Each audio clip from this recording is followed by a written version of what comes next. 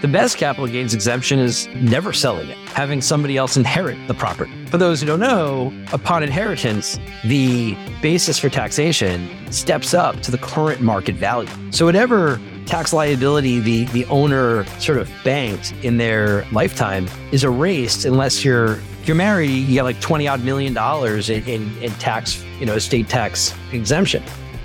This is the Passive Wealth Strategy Show, the show that will help you escape the Wall Street casino and build wealth on Main Street by investing in real estate. I'm your host, Taylor Loht, and today our guest is David Friedman from Knox Financial. And today we're learning about how his company helps people turn their primary residences into rental properties and also helps them buy the next primary residence and just keep moving forward.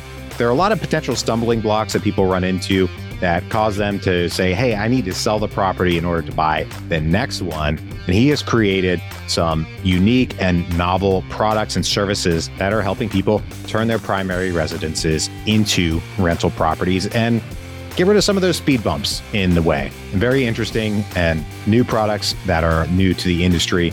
So great conversation. And hey, maybe this is of interest to you. Once again, I'm your host, Taylor Loht. I'm a real estate investor, and I focus on commercial, multifamily, and self-storage properties. If you'd like to learn more about potentially investing with us on a future deal, just go to investwithtaylor.com, fill out the form, and schedule a call, and I'll look forward to speaking with you soon. If you're an Apple Podcast user and you enjoy the show, please take a moment and leave us a rating and review on Apple Podcasts. 5 stars if you don't mind. I appreciate that so much, you guys. That helps other people learn about the show because that helps us rank higher in the Apple Podcast ecosystem.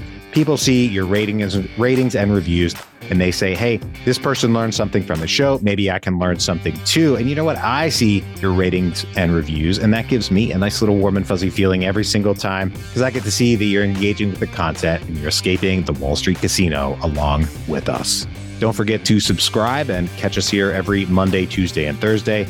If you're not already watching us on YouTube, check it out. We put the videos on YouTube so that you can join us there and get the video aspect of the interview, which, maybe you're into. I don't know, but check us out on YouTube as well.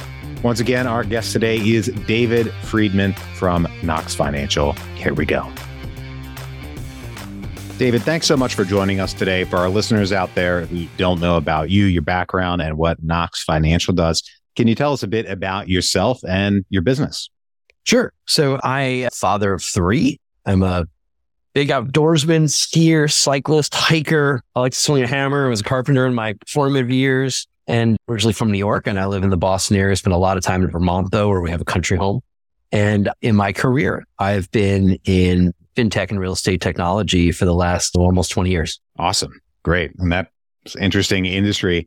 So let's dig into Knox Financial and what you guys do, because it's an interesting concept I think folks will be interested in. Yeah, happy to get into it. So I always like to tell the founding story of Knox because a lot of people can relate to it. I came to a point in life where I got engaged and I'd been living in my 2-bed, 1-bath, 20s bachelor pad condo for about a decade.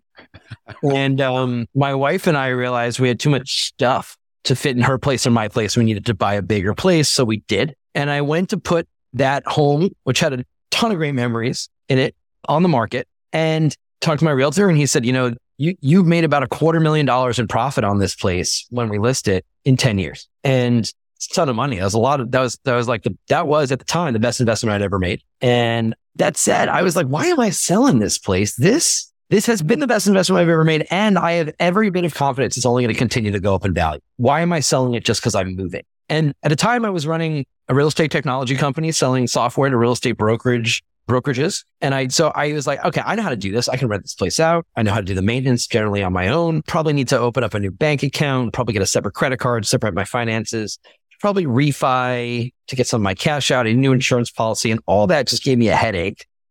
And I said, all right, making this transaction work, I could do it. I don't have the time. I threw my hands up and I sold it. Well, 4 years later, Zillow sent me this incredibly evil email that told me the home had sold again. And in that 4-year period, the new owners had made another $200,000. And so I kicked myself for this. And I went and told this as sort of a self-deprecating joke to all sorts of friends and acquaintances. And they all said, Dave, the same thing happened to me. I cringed when I Zillow the first home I ever owned. And it sort of dawned on me and some other people, like, this is the rule. We went and did a regression study. We found out that for the vast majority of homeowners, when they move out of the home that they've been living in, they have one of the best investment opportunities of their lifetime, that those properties not only perform well, but they outperform the S&P by multiples.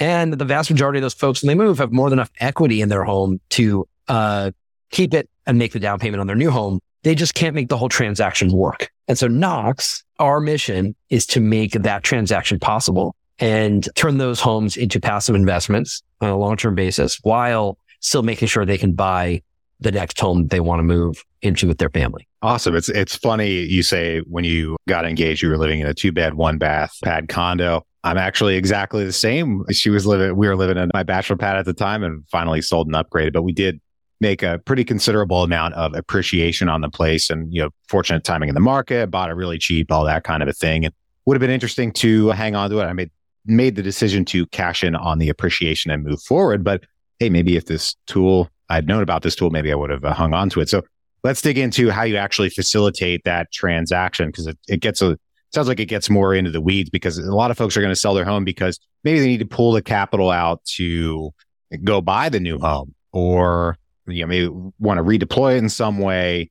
So let's dig into how you come into play. Sure. So there's several pieces to it. First is the financing. So we have created a lending product we call a Keep Loan, which is sort of like a twist on a home equity line of credit, where we can get you access to the capital in your home to work as the down payment on the home you're going to buy. Now, your other alternative is to have a lot of forethought and refi or much earlier. If you are about to move out, you cannot get a conventional loan against the home you're about to move out of. Banks won't write that loan. So we will. We've created that unique mortgage product. The next is getting qualified for the mortgage on your next home. We do broker that mortgage as well, if you'd like.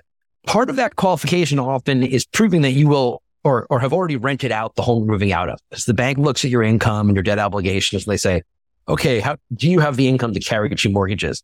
So we actually can sign a lease with you for the home. So you can go to the bank and say, hey, look, my costs are offset by this lease I have in hand. So Knox is basically leasing it from you ahead of you moving out and placing a tenant. So that's the financing picture. That's a mixture of those sort of three pieces, 2 being loans and 1 being a master and sublease product. Then you need the right insurance, right? So we also find you the right insurance policy, and we place a tenant. We take over the maintenance and the rent collection. And once that tenant moves in, you step back and we send you the net profits and life gets easy. Nice.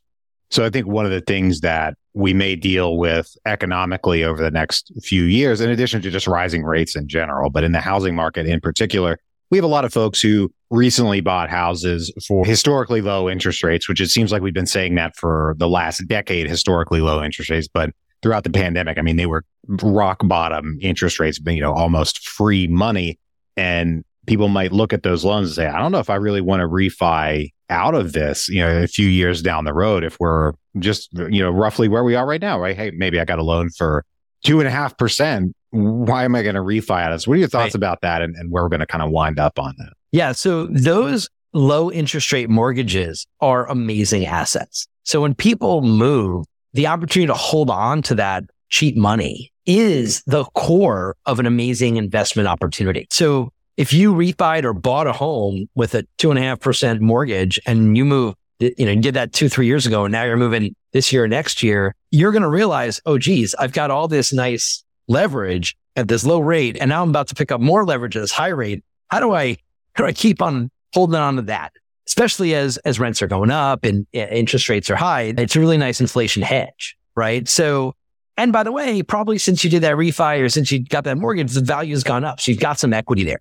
So what you're going to want to look to do is keep that primary mortgage and then have a second mortgage or a home equity line of credit in a second lien position. And that's what we're offering to free up that capital. One of the things that stops a lot of people from buying investment property, or for that matter, cause them to sell it, is they want liquidity. And it's been very hard historically to get liquidity without a refi on an investment property. And so the Keep Loan really creates more optionality than has ever been available before. Cool. Okay. So with any loan, right, there's the conversation around rate, fees, amortization, any balloons, anything like that. So what does that end up looking like for you? So it's a variable rate.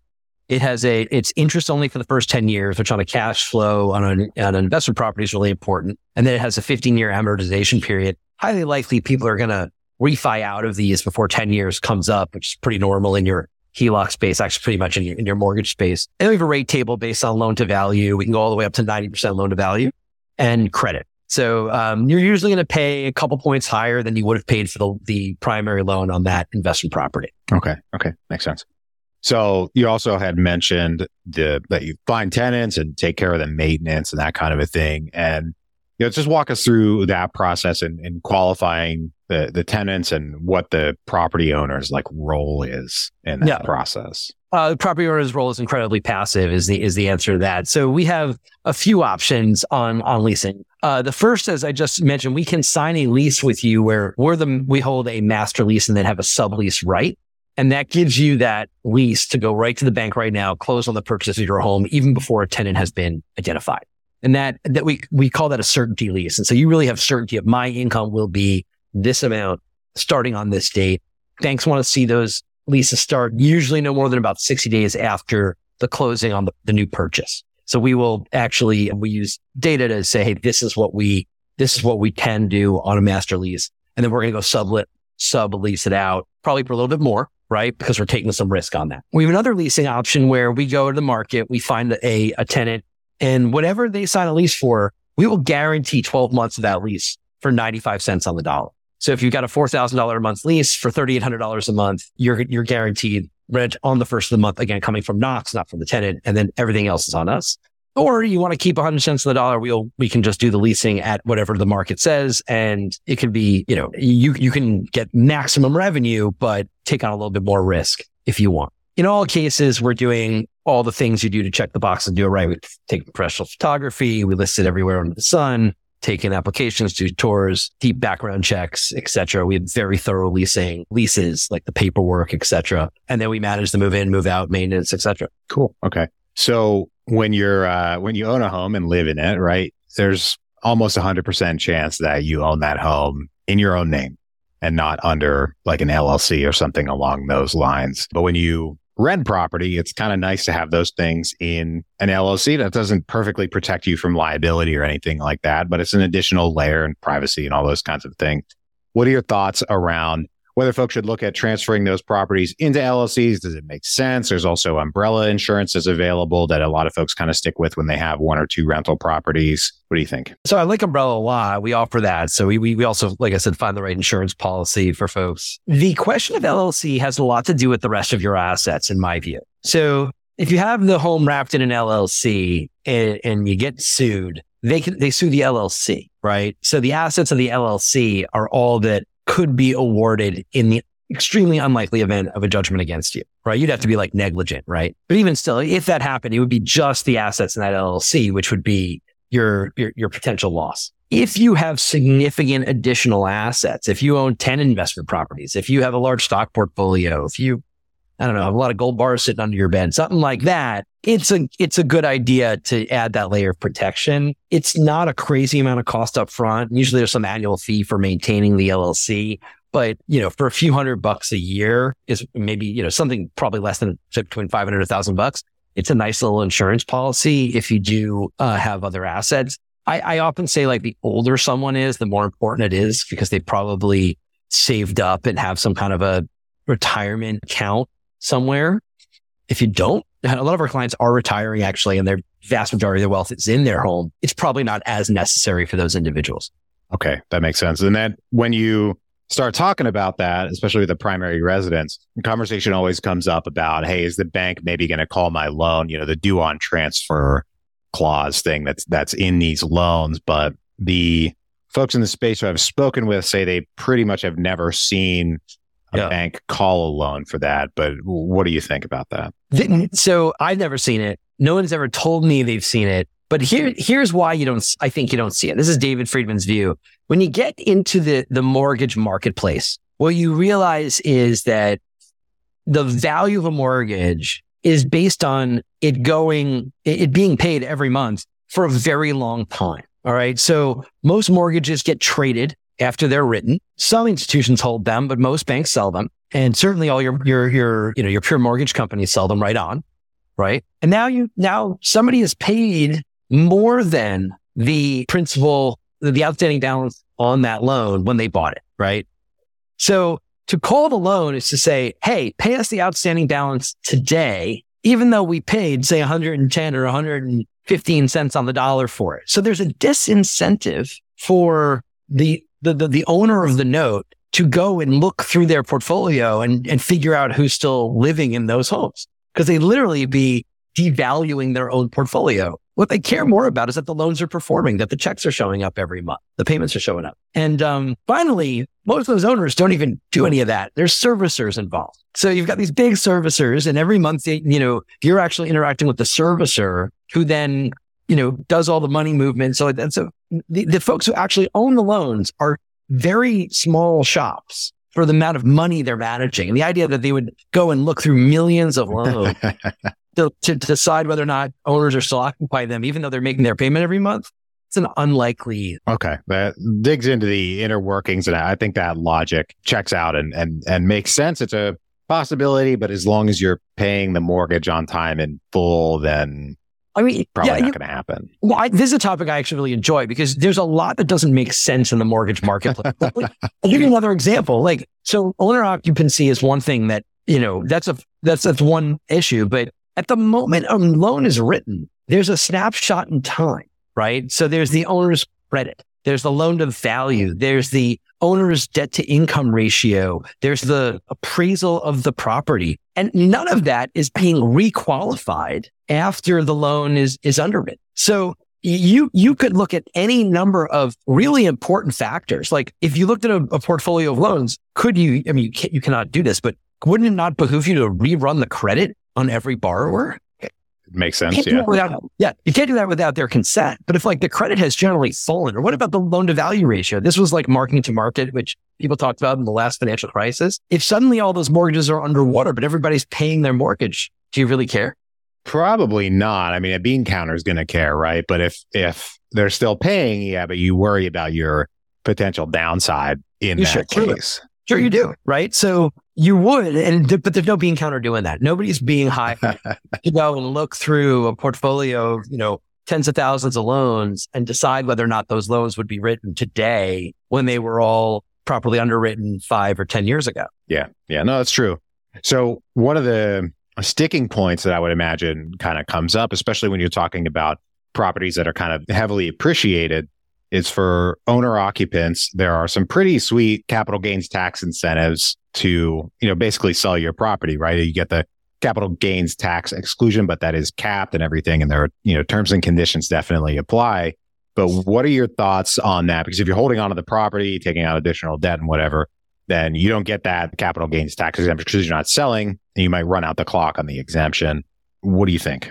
The best capital gains exemption is never selling it, having somebody else inherit the property. For those who don't know, upon inheritance, the basis for taxation steps up to the current market value. So whatever tax liability the owner sort of banked in their lifetime is erased unless if you're married, you get like $20 odd million in tax, estate tax exemption. The other interesting tax opportunity is to depreciate the cost basis on the asset. So you can actually take tax advantages. If you have some income, you can offset other income. Certainly the net income on the property itself can be close to tax free if you depreciate your cost basis. So there's a lot of tax advantages to owning investment property, and playing the game appropriately is important. The other thing you can do is you hold on it for a while, then you 1031 it into something else, right? So people who play the tax strategy game well really profit. Yeah. The story goes on basically from a tax standpoint. There are other things involved. Now I'd like to learn a little bit about just the growth of your company. I mean, you guys are growing very quickly, getting recognized by major publications. I'd just like to learn more about that process of kind of starting the company and growing and getting recognized and how that all has worked. So, tell us about that and the growth of your company. Sure. So we founded Knox. We launched the product back in 2018, and we just launched it in the Boston area. And we got some initial traction. Then we raised some venture capital and kept growing. We've since raised more, but we've also launched in 3 cities in Texas: Houston, Dallas, and Austin, and in Atlanta, Georgia.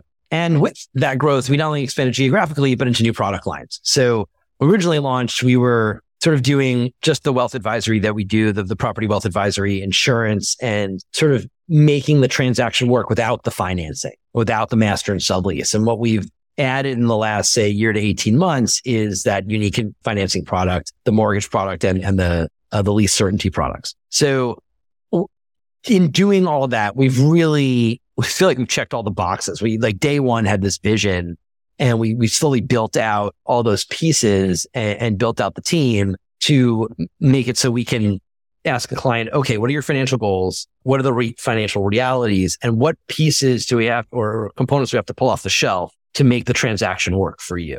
Which is what any good financial institution does. They have a suite of products and services, and based on the client's financial goals and needs, they're going to recommend the best tools available. Okay. Makes sense. So since you have that long-term relationship with your clients managing their properties and all that kind of a thing, do you have like a back end when they are ready to sell, or when it gets to that point, because you mentioned the 1031 exchange possibility, when they get to that point, are you helping them through that? Have you kind of gotten to that point, right? You're starting all these new products.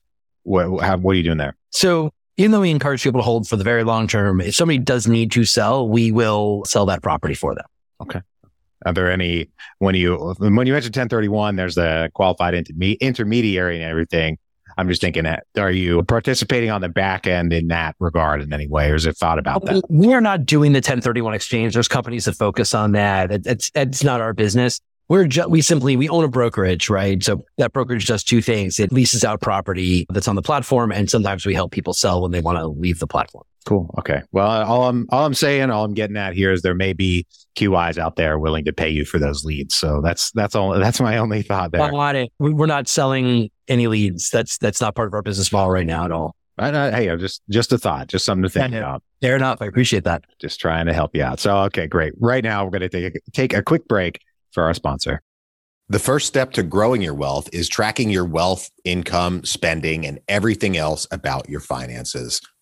You can start tracking your wealth for free and get 6 free months of wealth advisory with Personal Capital by going to escapingwallstreet.com and using our link. Create your free account today and automate the way you track your money. Personal Capital is my preferred way to track my finances, and now we're making that available for listeners. Terms and conditions apply. See the Personal Capital website for details. Once again, to get the offer, go to escapingwallstreet.com and use our link. Back to the show. All right, David, I've got 3 questions I ask every guest on the show. Are you ready? Yes. Great. First one, what is the best investment you ever made other than in your education? To date, the best investment I ever made was starting my last company. It was called Boston Logic and later became known as Property Base. We made software for the real estate brokerage world. I grew that over a 13-year period, and we had a really successful sale to a large private equity firm. It wasn't necessarily it was my time and my money, and the fact that I didn't take much salary for the first decade or so. That's it with my sweat equity investment. But it really brought me to the financial position I'm in today, that and my income and my wife's income. I think that the best investments anyone can make are building a business. And whether that business is owning property or actually like creating a company, building and owning a business is the true path to wealth. Nice. Yes. Works out for a lot of people to create some immense wealth. So we had your best investment. Now we go to the other side of that coin, the worst investment. What is the worst investment you ever made? What is the worst? The investment that kills me, is that the worst investment I ever made? Maybe not, but the one that comes to mind, I bought this stock at the IPO, and I really had a lot of faith in this company. And at the time, and even to this day, I always put a stop loss order in. So whenever I don't make a lot of my own investment decisions, but if I have a hunch, I generally put in a sell order at some basement, like 10% off, or at that time it was 10%. But it was a time when the VIX, the volatility index, was really high. And sure enough, within like 3 weeks, it auto traded out. The company that went about, 5xing over the next 18 months share price. So while I lost 10%, I could have made, 500% if I had made that sell order, if I'd made it a 20% stop loss order, which is now my new rule. Like that was the mistake that taught me the lesson. So I don't think that my worst investment ever. I did. When the market was falling in the early part of the pandemic, I bought some puts that, I shorted the market, and I thought the market was going to fall farther than it did. And those went to zero. So those are probably on a ROI basis, the worst investments I ever made. Yeah, well, who could have known that the Fed was going to turn up the money printers and whatever, quadruple the overall money supply out there in the world? But hey, count on central bankers.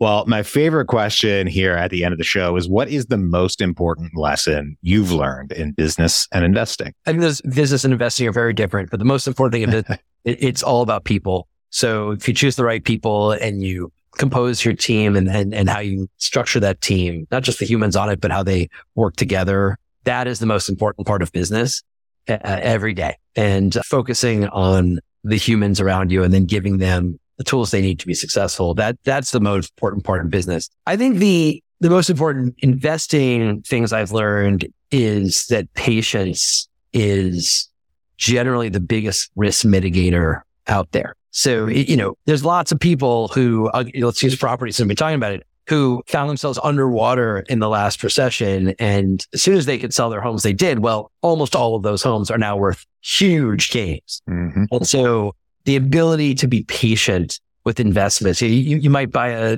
security, you think it's going to go up 25% in the next 6 months. It goes down 10%. I just tell the story, patience with something, and with your convictions in lots of investments is a virtue. Nice. Yeah. Have the eye on the long term and remain patient. I like that. Well, David, thanks so much for joining us today and teaching us about your company and how you're helping people turn their primary residences into rental properties and then get into their next primary residence. If folks want to reach out, if they want to get in touch with you, if they want to find your company or anything like that, where can they track you down? Knox, KNOXfinancial.com. Great. All right. Well, thank you once again for joining us today. To everybody out there, thank you for tuning in. If you're enjoying the show, please leave us a rating and review on Apple Podcasts. 5 stars if you don't mind. I appreciate that so much. That helps other people learn about the show because that helps us rank higher in the Apple Podcast ecosystem. And I'm always honest with you guys. That gives me a nice little warm and fuzzy feeling because I get to see that you're engaging with the content and you're escaping the Wall Street casino along with us. Don't forget to subscribe and catch us here every Monday, Tuesday, and Thursday. Right now, I hope you have a great rest of your day, and we'll talk to you on the next one. Bye-bye.